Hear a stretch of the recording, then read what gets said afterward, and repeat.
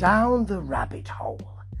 This is another Deep Purple touched album, and it sort of ripples within ripples, isn't it? You could go further and further, and I'm really enjoying doing that. And I've touched on an album here which certainly has people who were touched by Deep Purple, and touched by bands who were touched by Deep Purple, and people who were touched by people who were touched by you know what's happening here. I've gone for an album that I thought I'd heard. I thought I'd heard this album when it first came out. And you know what? I think I fooled myself into thinking that I had heard it, because I'd heard tracks from it. But I don't think I've heard the full album. So I was really interested to acquaint myself with it. It's the Blue Murder album, which came out in 1989. Not 1889, that would be different. And really, there's some confusion around this, and I'm still confused. But I'll come to that in a minute. First of all, this is a band who should have been... I mean, they were created to succeed, surely. You've got John Sykes, really, and it is his band. He's the one who's leading it.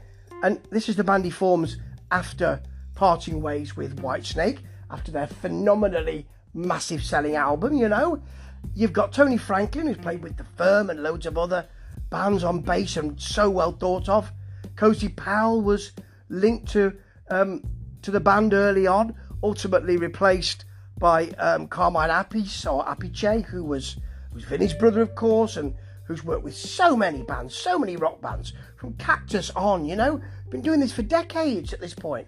And, you know, these are great time-served, brilliant musicians.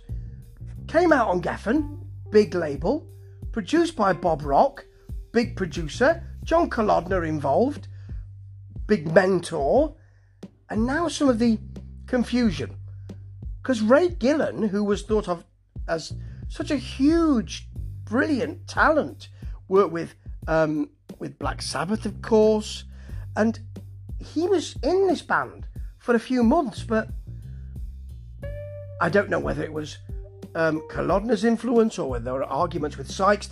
Both of those reasons are cited. I don't know which it was, but he didn't stay with them for very long.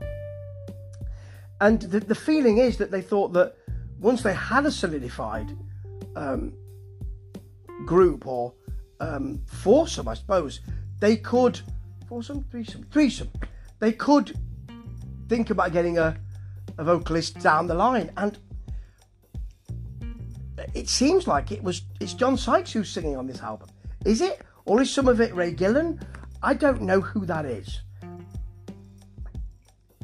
Because the production is very 80s, so really it sort of washes out not all the character, but quite a lot of the character from the voice. So I think it's Sykes.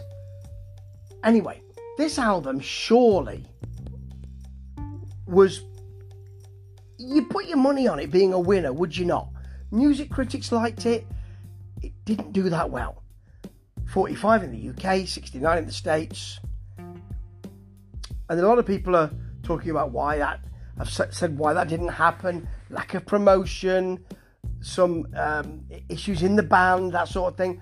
But actually, listening to it, it's probably because these songs don't stay with you very long. They're big and they're flashy. Starts with Riot. Big beat, flashy riff, synths are in there. It's very 80s, this album.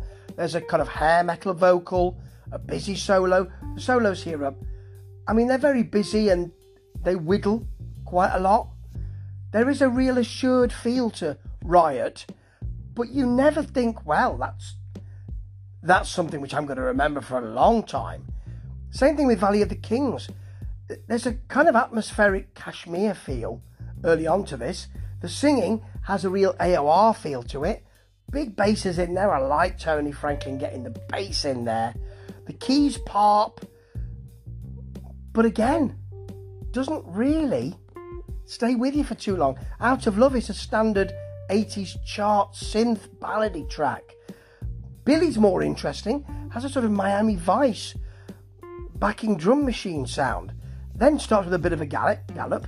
picks up some Fleetwood Mac, Lindsey Buckingham type feel, and then we get an 80s rock rush with a heartfelt AOR chorus, huge burning solo.